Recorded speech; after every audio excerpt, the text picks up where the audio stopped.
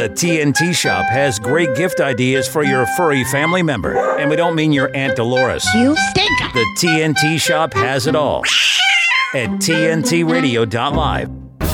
Political commentator and investigative journalist. You're with Patrick Henningsen on today's News Talk Radio, TNT. All right, folks, welcome back. Welcome back. We're in the second hour of this live broadcast here, TFI Fridays. Well, it's been a mega week and a great segment before the break. If you managed to catch that, Dr. Martin Cohen, great author, great debunker. His work is legendary. He's written some amazing books, many different titles. You can go check out his work. Just go to Amazon, do a search. We dropped his article as well in the TNT chat community, which I think is absolutely brilliant and a great asset to anybody who's out debating and trying to explain what's going on or having trouble arguing with their friends, family, their colleagues, or whatever. His article is an extremely valuable asset for that. So I encourage people to go look at that. The 7 Ways Israel Controls the News Media Agenda by Martin Cohen. That's up at 21stcenturywire.com. It's being shared quite widely on social media as well. So I encourage people to go look at that, share it, read it, share it. Let people know about it. In fact, do your own 7 ways as well. Do your own research. This is how it's done. Now, we want to get into some of the headlines as well and some analysis about what's breaking right now.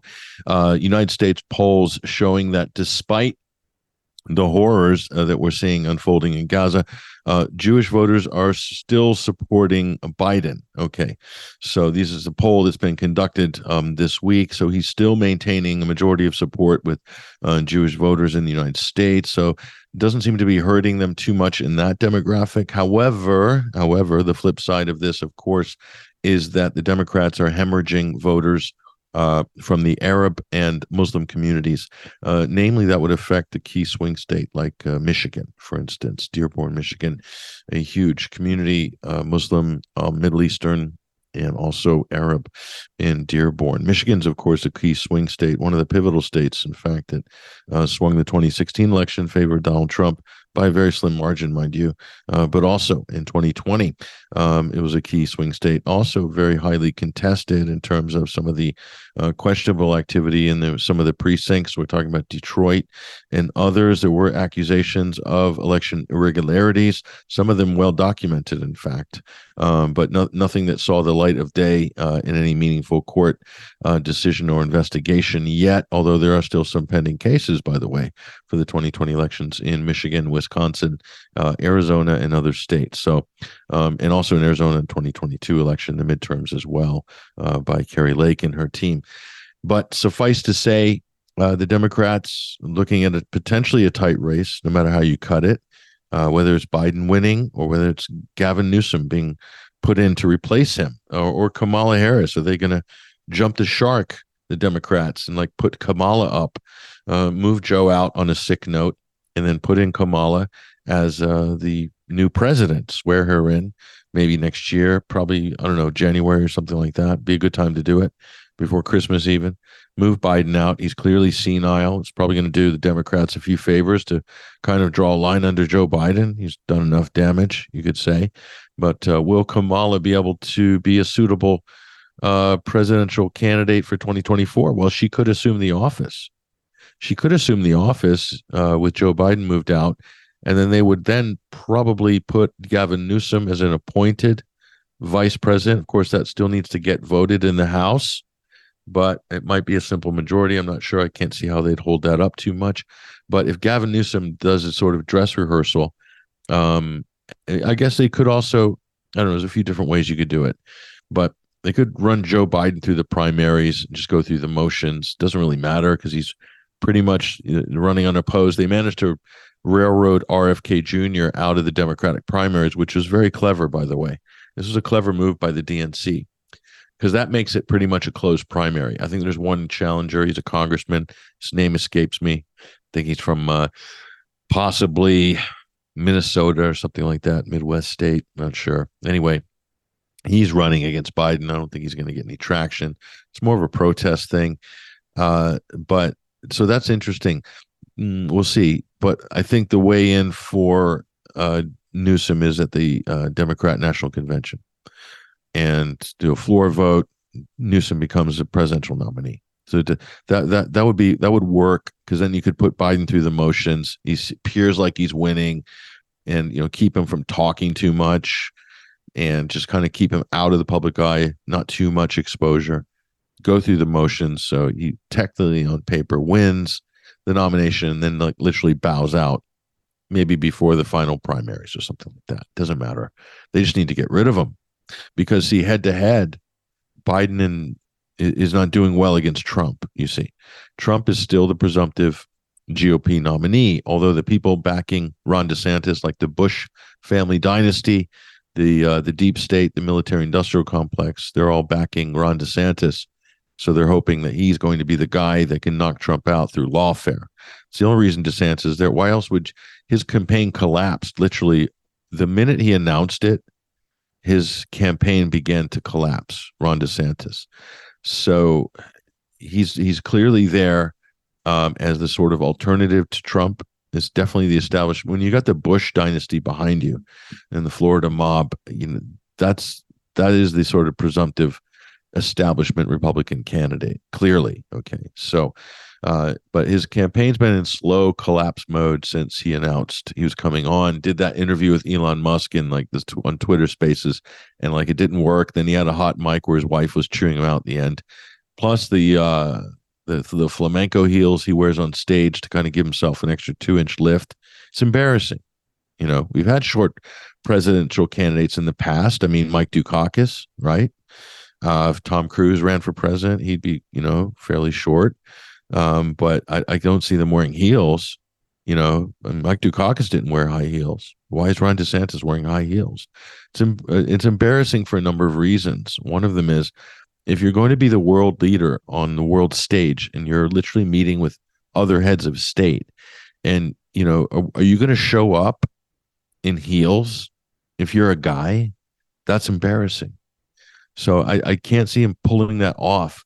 And it shouldn't be discriminatory against people who aren't tall. And that's not to say that if you're not, 5'9" or 5'10", that you're precluded from being a president of the United States. Of course, that's not true either. Okay. He does have a disadvantage in terms of height and the optics surrounding all that with Trump.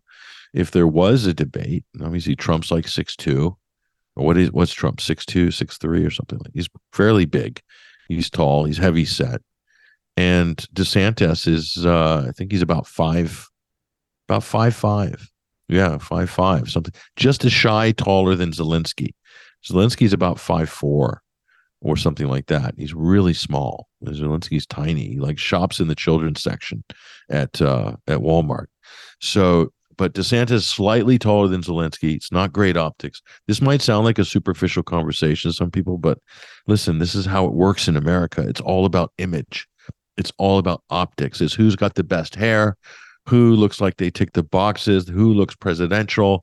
And, if you're pitting Ron DeSantis against Gavin Newsom, Newsom's about 6 foot, 6'1", and he's got a full head of hair, although it's dripping with mega firm gel.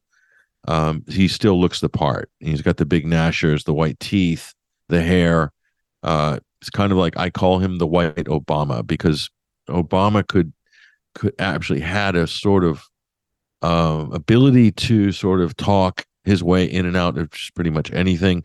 He's brilliant at that. And Newsom's the same. He's a real talker. And even if he's backed in the corner, he'll sort of wiggle his way out and use physical hand motions and stuff like that.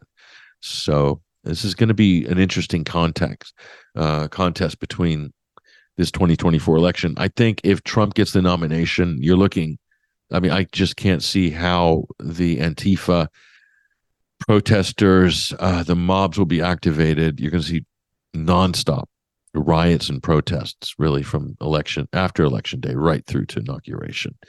And it'll be like a national crisis. There'll be sort of national trauma centers, and phone lines will have to be opened for people to deal and cope with the orange man's reascendancy into power. Just imagine what that would be like. It would be like the Hillary Clinton effect times like 10.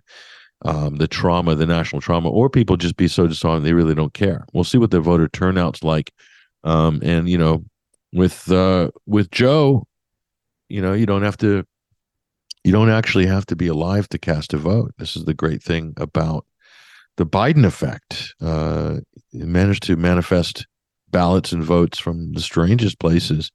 And yeah, you got people on the rolls that passed away some years ago and somehow casted a vote for Biden. In some states, you'll know that something's off when there's more votes cast than the amount of registered voters in that state. You'll know something's not right. I think that actually happened. I'm not sure. That might have actually happened in 2020. I wouldn't be surprised. I hope it doesn't happen in 2024. Otherwise, it might be the last election the United States ever has. Does that sound overly dramatic and hyperbolic? I don't think so. We're reaching a very strange phase right now. Let's hope that that's not the case. Let's hope we can have open, free, fair, and honest elections. May the best man or woman win. That's what I want. That's what everybody else wants. That's all I think any American should want. Let's take a quick break here with TNT, today's News Talk. I'm Patrick Henningsen, your host. We'll be right back after these messages.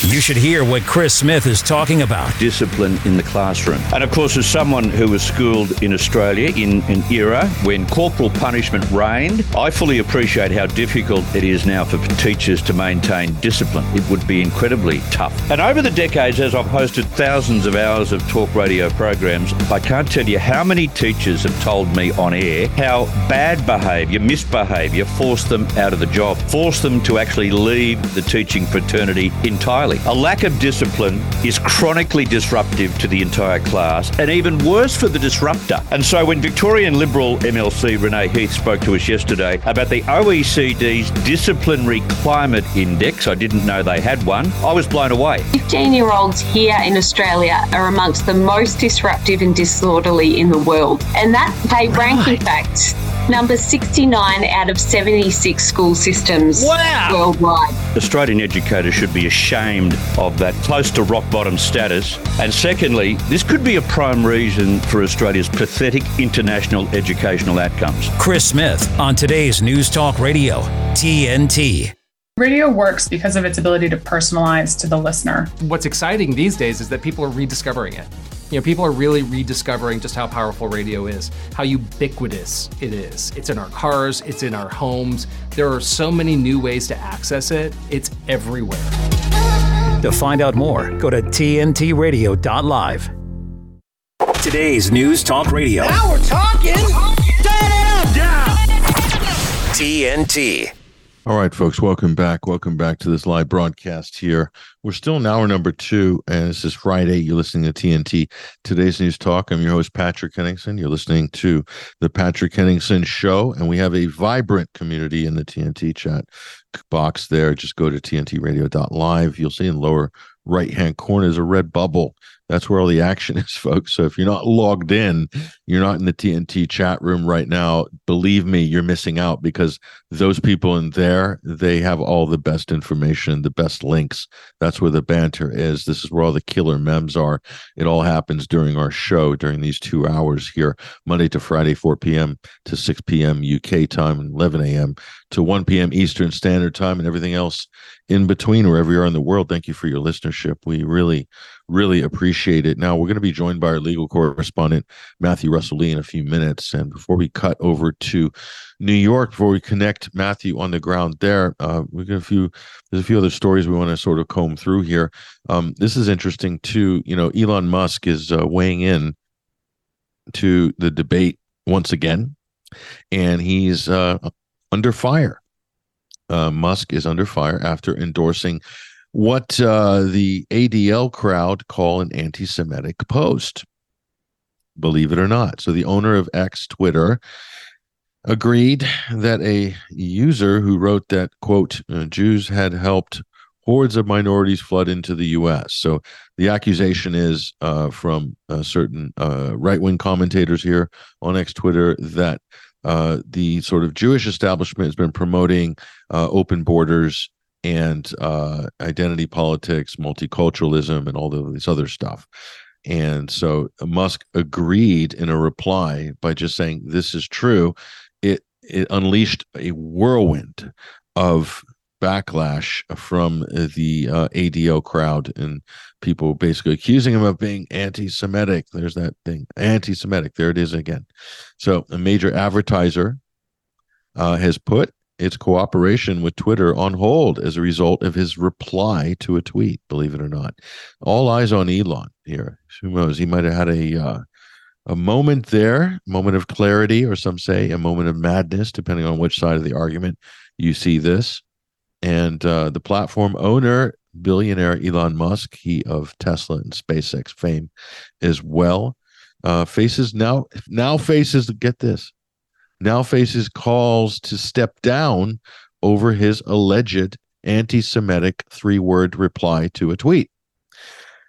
So the billionaire has received a massive backlash, and he has agreed with a user who said that the Great Replacement Theory, as it's called, one which is associated with right-wing ideology, you could say, although the Democrats have basically vocalized the exact same theory. The Democrats have also pushed the Great Replacement Theory in order to justify their open borders policy, saying they're going to transform red states into blue, and this has been said by top Democrats. So this isn't really a right or left issue. This is a political issue. However, he has weighed into a firestorm here. And so the last time when he tweeted the Ban the ADL campaign, so the Anti-Defamation League is part of the Jewish lobbyist machine, and he found out that they were basically behind the scenes targeting Twitter advertisers, getting them to drop from the platform over false accusations that anti-Semitism was festering and increasing after Musk took over control of X Twitter. Okay, is that true or not? It turned out to be false. Musk proved that it was false, and then he basically retweeted a hashtag ban the ADL. So because of that, that caught the attention of the Jewish American establishment, the Zionist establishment. So led by none other than Ben Shapiro, organized a gaggle of rabbis, 9 rabbis, a former Israeli head of state, and other sort of hustlers like Rabbi Shmuley Botish for a struggle session on Twitter Spaces, if you recall. This happened a couple of months ago. So fortuitous, it was before October 7th. Interesting, isn't it? So anyway, the struggle session was called by Ben Shapiro, assembled the rabbis, in which Elon Musk was then made to genuflect to the lobby and apologize and all the rest of it, and say, promise that he was going to, do a re-education tour of Israel, or go visit Auschwitz or the concentration camps in Germany. Whatever, all this stuff came up in this type of a struggle session where Elon had to prove to this panel of prominent Jewish or Israeli figures that he was not racist, that he was not so, quote, anti-Semitic. Okay. So that's the background of this. So he's back in the firing line again. I think Elon could probably ride this out, and nothing will come of it. I mean, the targeting of the advertisers, this is a problem, but I think he could also probably sue them as well, because you could easily interpret that this reply that he had was not racist or anti-Semitic. It was merely pointing out a political reality, unfortunately. And this goes for all sorts of special interest groups that tend to be, for whatever reason, intentionally or not, pushing certain political agendas that seem to be at odds with what their sort of, value or principal positions are on a political platform, like the Israeli lobby, for instance. So, or the broader Jewish community in America, who knows? Anyway, he probably is regretting that he made this, because it's just a tar pit. And to be avoided, totally avoided here. We can argue about great replacement theory for days. There's actually an interesting discussion you can have on the migrant crisis, this idea of the great replacement theory. But my version of this is very different than other people's. To me, the great replacement theory is about social engineering, about changing the political demographic in a country in order to advance certain policies. Okay, it's not about per se. They say, well, the far right will say, oh, it's about getting rid of the white race or white genocide. I think that's kind of ridiculous, because if you look at it, nobody is doing more to reduce the white race than white people themselves, who have fallen way below replacement level on the birth rate, folks. If you go look at the statistics, the negative birth rate among Western white enclaves is shocking. In fact, it's not bad in the lower socioeconomic tiers, but once you get up to middle class and above, it's ridiculously low. So, if white people are upset that there's less white people, then white people need to have more babies. It's as simple as that. Otherwise, there's no point. You're just blowing hot air, folks, and venting all of your frustration and anger at immigrants. Now, if you don't want unrestrained immigration and you don't want open borders, that is a political issue. And you're going to have to take that up with the government who's enabling and allowing it. In this case, the Biden administration. Why are they doing it? Simple. To turn Texas blue. Because with that amount of electoral votes, if Texas becomes a Democrat state, that means just the mathematics of New York, Texas, and California. No Republican could win an election ever again in the United States. No president. Think about that for a moment. Think about that. So that is social and political engineering. So it's, again, the other thing is this. If you have a declining birth rate in Canada and the United States and Western Europe, in terms to keep the economy vibrant, the only choice that these countries have in the industry in those countries, that's not just the service industry. We're talking about the manufacturing industry and other sectors. We're talking also about certain institutions. We're talking about public schools, talking about healthcare systems that get paid per bed occupancy, per bed, or in schools get reimbursed from the state per child in chair in classroom. Okay. Occupancy funding is based on occupancy. Okay. Tax revenues, licensing revenues, road tax, liquor tax, fuel tax, all of that consumption, basically. So if you have a shrinking population or shrinking demographics, you will have a contraction of the state and the ability of things the state's able to provide. Simple. So how do you solve that problem? Well, the social engineers will say we need to move people from country A over to country B. How do we do that? So, for instance, look at Africa.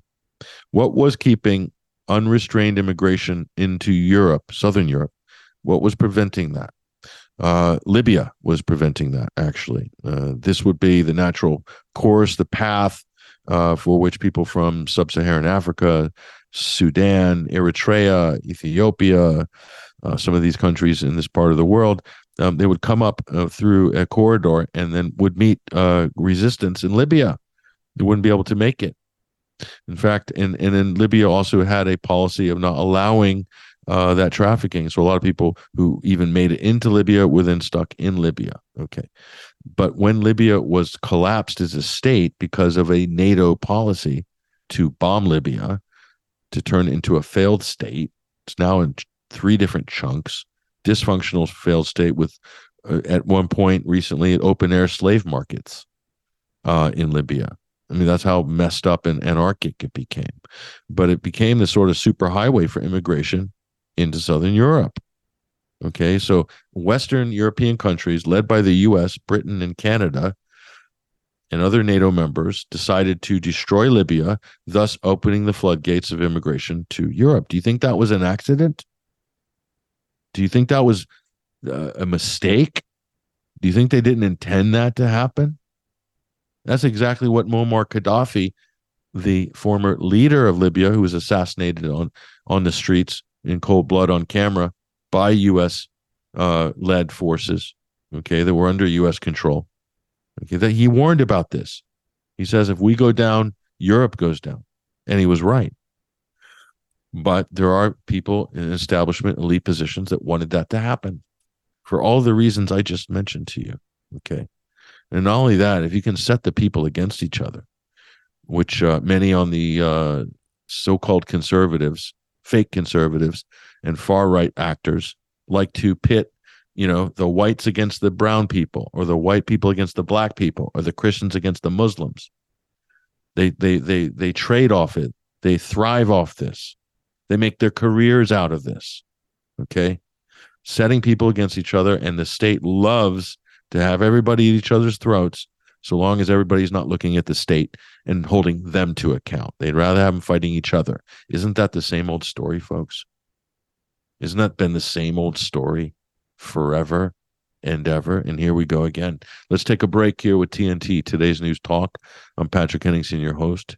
We'll be back in just a few minutes with our legal correspondent from New York, Matthew Russell Lee, Inner City Press. It's all coming up. Stay right there. Give me a minute with TNT Radio's Steve Malzberg. Megan Rapinoe, one of the world's greatest female soccer players ever. Unfortunately, she has disrespected the United States of America over the years. Started in 2016, not respecting the national anthem. She kept it going. It culminated at the World Cup this past year in New Zealand. And on Saturday, she played the last game of her career ever. 3 minutes into it, she got hurt and had to leave the game for good. And afterward, she used that injury to somehow claim there is no God. Yeah, I thought about it a little bit. I mean, I'm not a religious person or anything. And if there was a God, this is proof that there isn't. It's f***ed up. So, yeah, it's just f***ed up because 6 minutes in. It's so bad. Yes, no way. She's so important that her injury proves that there's no God. I despise this soccer player. I'm glad she's gone. Perhaps Piers Morgan put it best when he said, "Good riddance, Megan Rapinoe, you smug, pink-haired prima donna." I'm Steve Malzberg. Listen to my show Monday through Friday, 9 p.m. Eastern, right here on TNT Radio. Last week, Brandon met a girl on a dating app.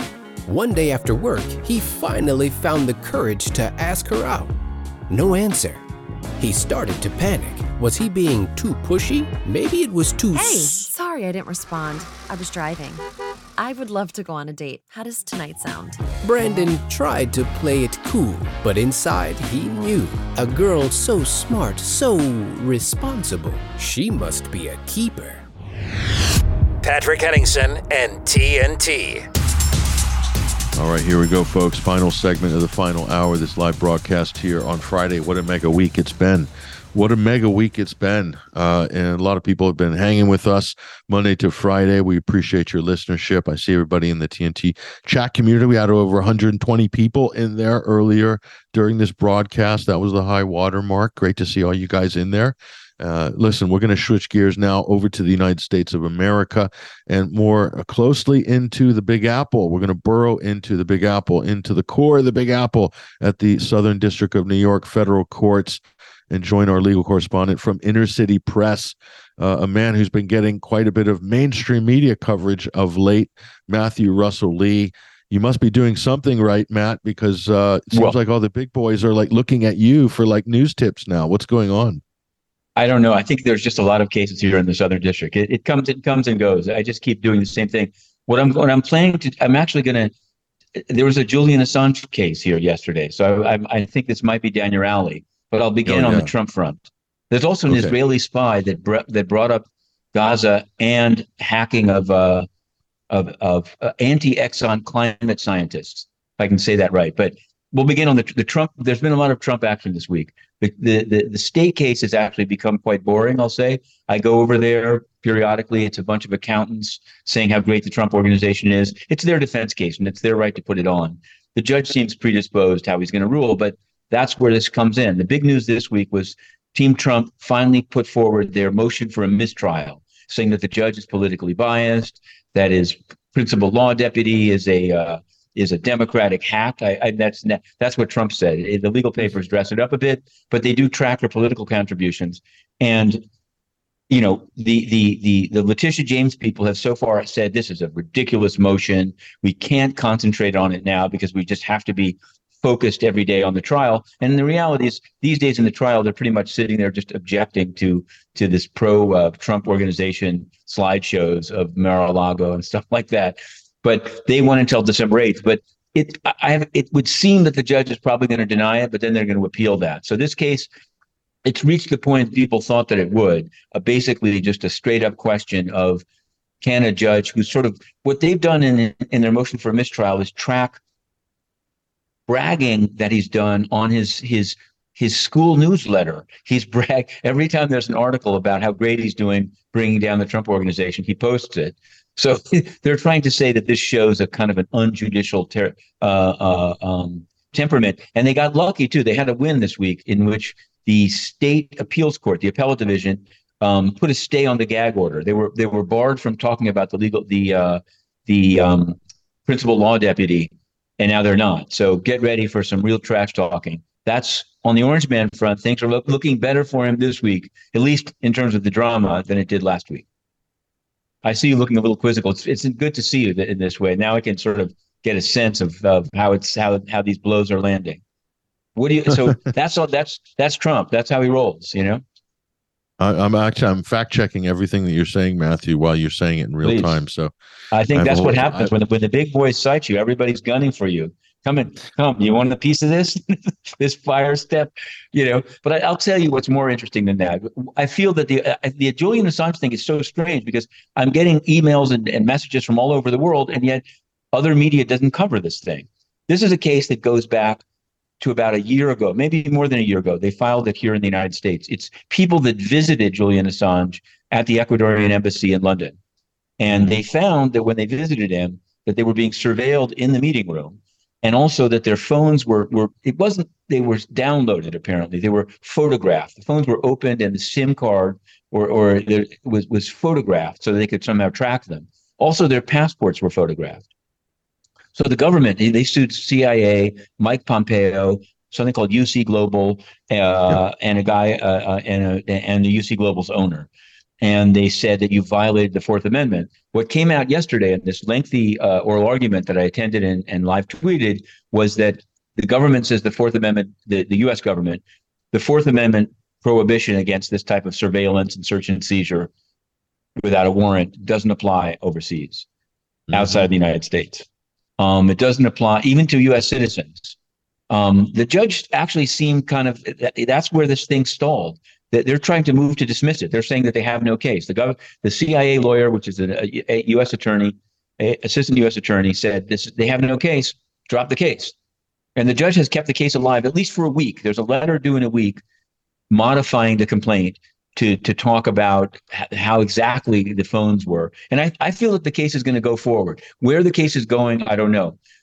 People seem to feel the Assange supporters who contact me seem to feel that this case is going to, free or Julian Assange. I know that's not what the case is about, but it is related to that in the sense that if it was, I'm not sure. I think there's some misunderstanding about what the case is about, but it's still it's an important case, and it's one that strangely is not really getting any coverage. The big boys have not followed me on this. The big boys think this is a sideshow, but I think it's an important civil liberties case. Whatever one thinks. What do you think? Technically, Matthew, I think, you could say it's happening overseas, so CIA and its subcontractors like UC Global can do whatever they want. But in terms of the actual Julian Assange legal case, I think it has more bearing on that because, the United States government or the CIA or contractors thereof intercepting his, confidential legal defense information, conversations, documents, and things like that. That shows that there's a political shape to his persecution, i.e., his extradition. So that precludes extradition because of the treaty law between the UK and the US. Can't be a political extradition. So that precludes extradition, basically. So that to me is why that case is important. But you're right, Matthew. Just straight up U.S. law, and the people who are filing the case, it's I don't know if there's much there for them, but I think it's great to get this information out in discovery and get it into the public domain. I think that's really important. Definitely, and I guess the remedy that they're asking for, this was one of the, and I'm going to get to a different UK extradition. It just came to mind as you said that, but one of the issues came up is the government's lawyer began by saying, this is no longer really a live case. Yes, they were surveilled. This is 2016, 17. Nothing's been done with the information. It's not an ongoing program. So the case is moot. And the judge himself said, wait a second, don't they have a right to get their information back? They have no idea when it could be released, what it could be used for.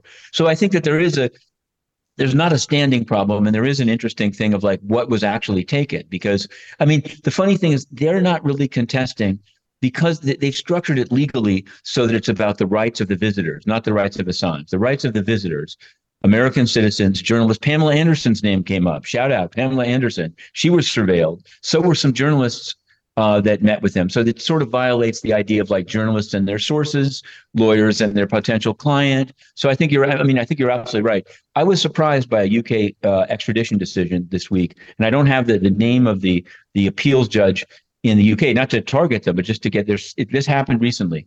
There's a crypto case. We may have talked about it some months ago. OneCoin. This is not Sam Bankman-Fried, but this was an outright fraudulent scheme. But it was pretty global in nature. Some of your viewers may have heard of it. OneCoin was promised to be the Bitcoin killer. There was a woman, PhD Ruja Ignatova from Bulgaria, who said that she had the greatest coin, and people bought it, but it was basically like a pyramid scheme. There actually was no blockchain. It's not an actual cryptocurrency. It's just a scam. And so many people bought it. And her brother, called Konstantin Ignatov, flew around to Uganda and sold it like this is the future. People made like riveting songs about it. Ultimately, she was indicted and she disappeared. There's a famous BBC podcast about this called The Missing Crypto Queen. And I've been covering the cases in the US, but there was a guy, I'll come full circle to the UK. There's two guys in Europe. One guy's on the lam. His name is Frank Schneider. He was supposed to be extradited to the US and he took off because he was out on bail and he's gone. He's in the wind. Christopher Hamilton stood and fight. He was ordered to be extradited by the trial level UK court. He appealed, and this week he won. The appeals court, the high court. You would know better than me. They ruled that he's not going to be extradited. That most of his crimes, to the degree they exist, took place in the UK, and therefore the Crown Police Service should be the ones investigating it. So I don't think they are, because they already closed the investigation into him. So Christopher Hamilton lives again.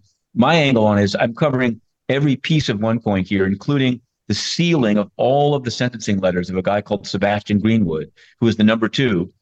If there are any lawyers listening to this, I've filed a notice of appeal, but I would love some help to pursue these documents, because I think also that the government, even DOJ, like they make a lot of noise about these cases, but then they're perfectly willing to have a lot of information in the cases remain sealed. And that's where the press and this whole I, and the listeners come in. We need to fight to do it. So if you've got a lawyer hanging around with lawyers with the time on his hand, come on down. The fire stairs are wide, and the path is many are the path is wide, and I think we're on the right side of that one.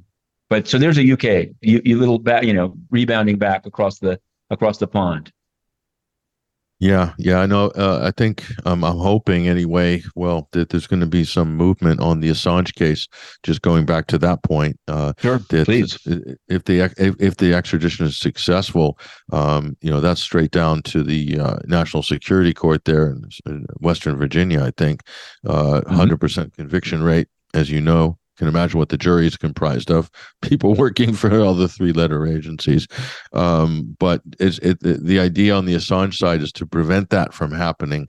I don't think there's a legal case for extradition at all. That case was made really well by his QCs, Fitzgerald and Summer. But it's just being completely disregarded and ignored by the British. But I think that's an important case. If it makes it to America, I think he'll be acquitted. But how long would it take? It'd take years, and he's probably not doing well health-wise, and he could die in custody, and that's what people do not want to see.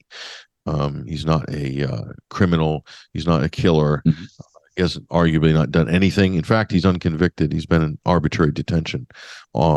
Considering all forms of detention, including the Ecuadorian embassy, that's seen as arbitrary detention according to the UN Rapporteur on torture. So Nils Melzer ruled that. And the UN would certainly know about torture, Patrick. But but I digress.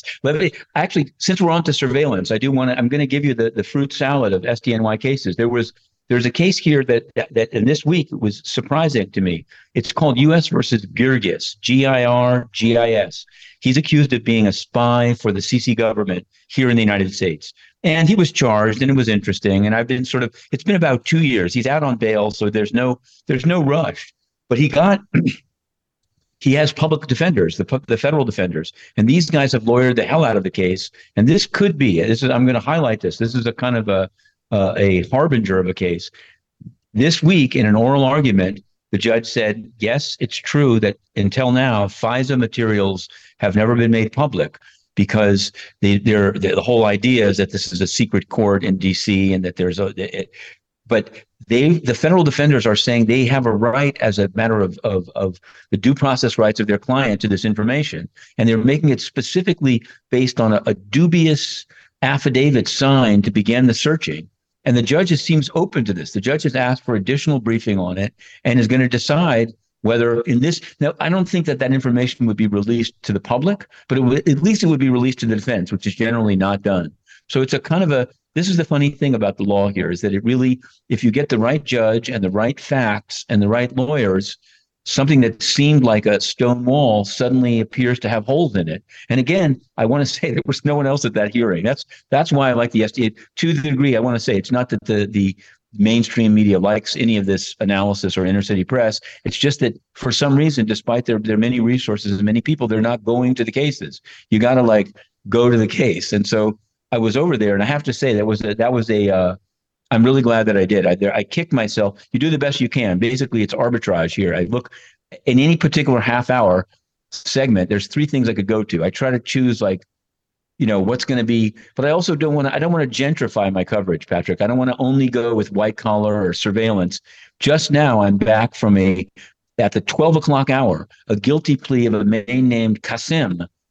He was in the SDNY Magistrates Court. He had on headphones with an Arabic interpreter. His parents were in the gallery of the courtroom, and there was nobody else in the gallery except me. Now, the case involved marijuana. So initially I was going to say, even for me, this is a bit small because marijuana is now legal in New York. So why is Mr. Qasim pleading guilty? And he's in detention. He's in the MDC, pleading guilty to one federal count of possession of marijuana with a 1-year sentence. Probably he's going to get a halfway house for 6 months. But here's what it is. This is how the law works. And just for what it's worth, no case too small. On March 14th, 2023, Mr. Qasim went into a smoke shop, legal or maybe off the books, but it's now legal in New York, and he bought marijuana. He sought to return the marijuana, and the guy behind the counter said, no dice, no returns here. He left. He got into an altercation. He may have been arrested that day. 3 days later, he came back and poured gasoline in the smoke shop and lit it ablaze. So he's been in detention ever since for arson, which is a federal crime. But their plea bargain is they've dropped the arson. He's only pleading guilty to the single federal count of possession of marijuana, which is a total joke because it's legal in New York. So in a way, you would look at it from the outside, you'd say, oh my God, the Justice Department is vicious. They're prosecuting people for personal quantities of pot when it's legal in the state. But actually, it's just a loophole. Basically, they're trying to give him a break because he could get 47 months for the arson. And now he's going to get 6 months in a halfway house under the legal fiction that instead of arson, his crime is possession of marijuana. Do you see what I mean? Are they is that a retroactive charge? Like, is it because he possessed it when it was illegal? And no, it was legal at the time. It's still illegal. It's still illegal federally. You can still be charged for violating. That's federal that's versus the weird. It's state. Yes. Yes. It's a total. I don't know if any other I'm sure some countries have it. Maybe the U.S. has this right now. That's a total limbo where pot is. This is why pot companies that are legal in New York State or in California can't bank, because the banks are federally regulated. And although it's not technically illegal for them to do business with a company that's legal in the state, since there's a federal prohibition on marijuana, they don't want to take the chance. And so you have a lot of cash business, and there's a lot of smoke shop robberies going on here because they're having to deal business in cash because they can't get credit card and merchant accounts and et cetera. So this is a little bit beyond the scope of what we usually talk about. But, it's one of these things where you say like, whoa, Mr. Qasim, it's a, SDNY prosecution. And then you find that it's only about pot. It's actually about arson. And, he tried to get out on bail, and they decided, no, he's going to stay in, and he's going to be sentenced in early December. And hopefully I'll have on this burning case, Patrick, I'm going to have an update for you as Mr. Qasim is out in the halfway house. Yeah, yeah, and I remember federal. I think it was federal agencies were raiding marijuana dispensaries in states where it was made illegal. So it's like they're open a business and they could get raided by the feds at any moment, even though they're Yeah, perfectly it's a legal. total chaos. Totally. Yeah. It really is a weird, and there's a lot of it really, the banking industry is actually lobbying to have it clarified because they see this as like it's a pool of money out there they can get. Most people are leaving the banks and going into crypto, Patrick, even despite its many problems. And so the banks need they need these smoke shops. Now, I need to here. This was a story I thought of you actually. It was because it brought together two themes, two kind of streams of activism. There's a guy called Aviram Azari. He's an Israeli former intelligence, now private guy, that he's been locked up for hacking for about 4 years now in jail. And he's had a lot of problems in jail. In fact, he was sentenced this week and he was slumped over and he's now burping every 4 seconds. It was quite, I'm not meaning to make light of it, but for a while, the people in the audience didn't understand where the sound was coming from because it was a packed house. I thought foolishly that these were supporters of Aviram Azari in the packed house. No, these were the victims. These were because you're going to love this one. He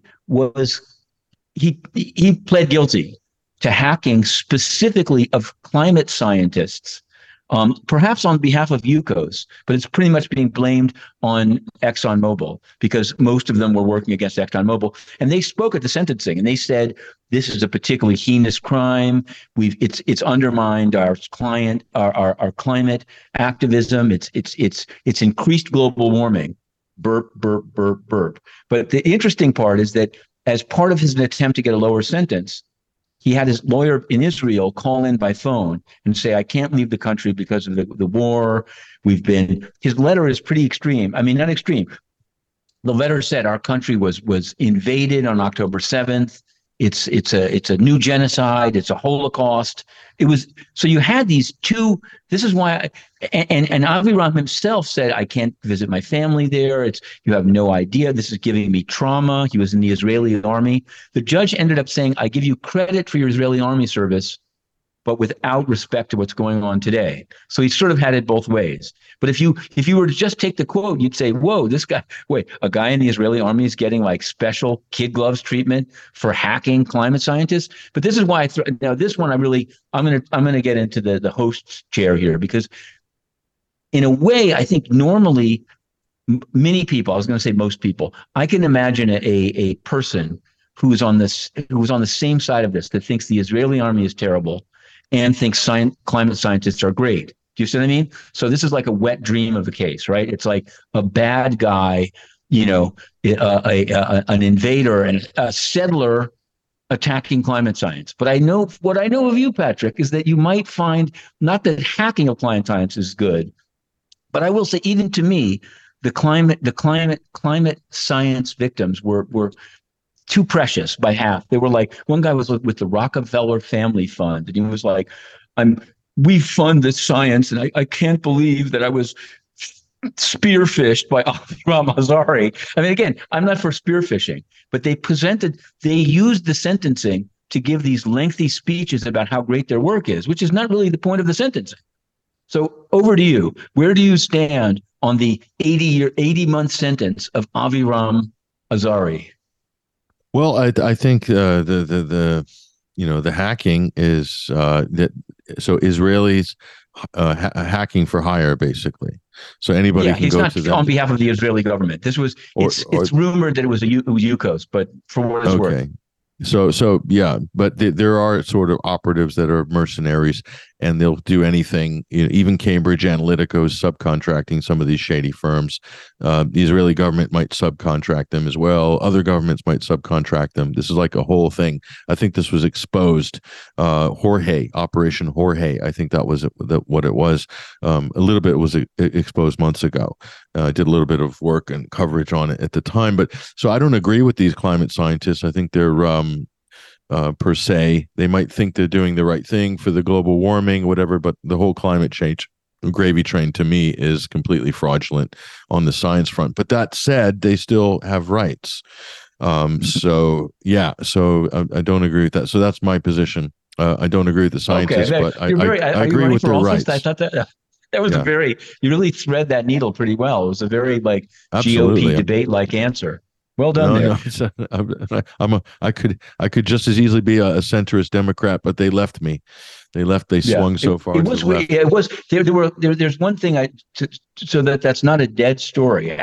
His burping, by the way, this is just a courtroom detail. It became louder and even more frequent as it got closer to the sentencing. I thought he might actually like blur out what the sentence was, but the 80 months, and he's already served 48, so he's going to do 32 months more. But after the sentence was announced and declared, the judge said, "Do you, Mr. Azari, do you have anything to say?" Which most judges don't. They mostly, because they realize like most people are going to say, I've got something to say, and it begins with an F. But instead, Azari said, "I want to apologize to the victims, but you don't know the full story. One day you will. That day will come." And with that, burping as he was dragged back into the holding cell for 32 more months. When he gets out, I'm waiting for his expose, because he never disclosed who funded him. You see what I mean? I think the purpose of the victims were to say, and that's the thing, that in the same deft way that the prosecutors handled Mr. Qassem with his arson turned into a marijuana charge, they could have said, "Time served, baby. Go and burp back in Israel if you tell us who funded you." I don't know if they made the offer and he refused to. Maybe he's afraid of who funded him, but they didn't. Soros, they never got out of him. Right? This is a guy who's he actually has a story to tell. Who paid him? And he's refused to tell it. So either he's a, balls to the wall, omerta guy, or he's scared burpless. I don't know. Let's return to Hunter Biden, because all roads must lead to Hunter Biden. At least on this show, but go ready? For it. Go for it. Yeah. Hunter Biden he's not taking this lying down. Okay. His guilty plea fell apart. He's presumably being at least faux chased on maybe it's going to go beyond the gun. Maybe we're going to get into those Chinese diamonds. But in order to defend himself, he's asking to subpoena. He wants in his criminal case, he wants information from both Donald J. Trump and former Attorney General Barr. And I don't know what's going to happen. That's now pending in his Delaware criminal case. It's a bold move, and I'm sure Trump, being Trump, is going to find a way to definitely turn it into all about him. I don't even know if he's going to oppose the subpoena. Whatever. I talk to a lot of like legal analysts and other legal reporters, and they're always like, Trump's strategy looks crazy. Why is he insulting the judge in this case? Why doesn't he understand that you're supposed to like? And it's like, he's playing a different game. I don't know if it works legally. I guess over the next year, we'll find out if he loses all the criminal and the civil cases, which is quite possible, and loses appeals, because he's got those too. But he manages to turn these things. He manages to get more airtime. I mean, I don't know. Right now, since we last spoke, Nikki Haley is the toast. She is rocketing. I have seen hedge funders. Everybody loves Nikki. Nikki is rising to the top. It's her and DeSantis, and even DeSantis can't keep up. Vivek has fallen to the roadside. It's more like a race to the bottom from where I'm looking at. I'm sure. I hear you.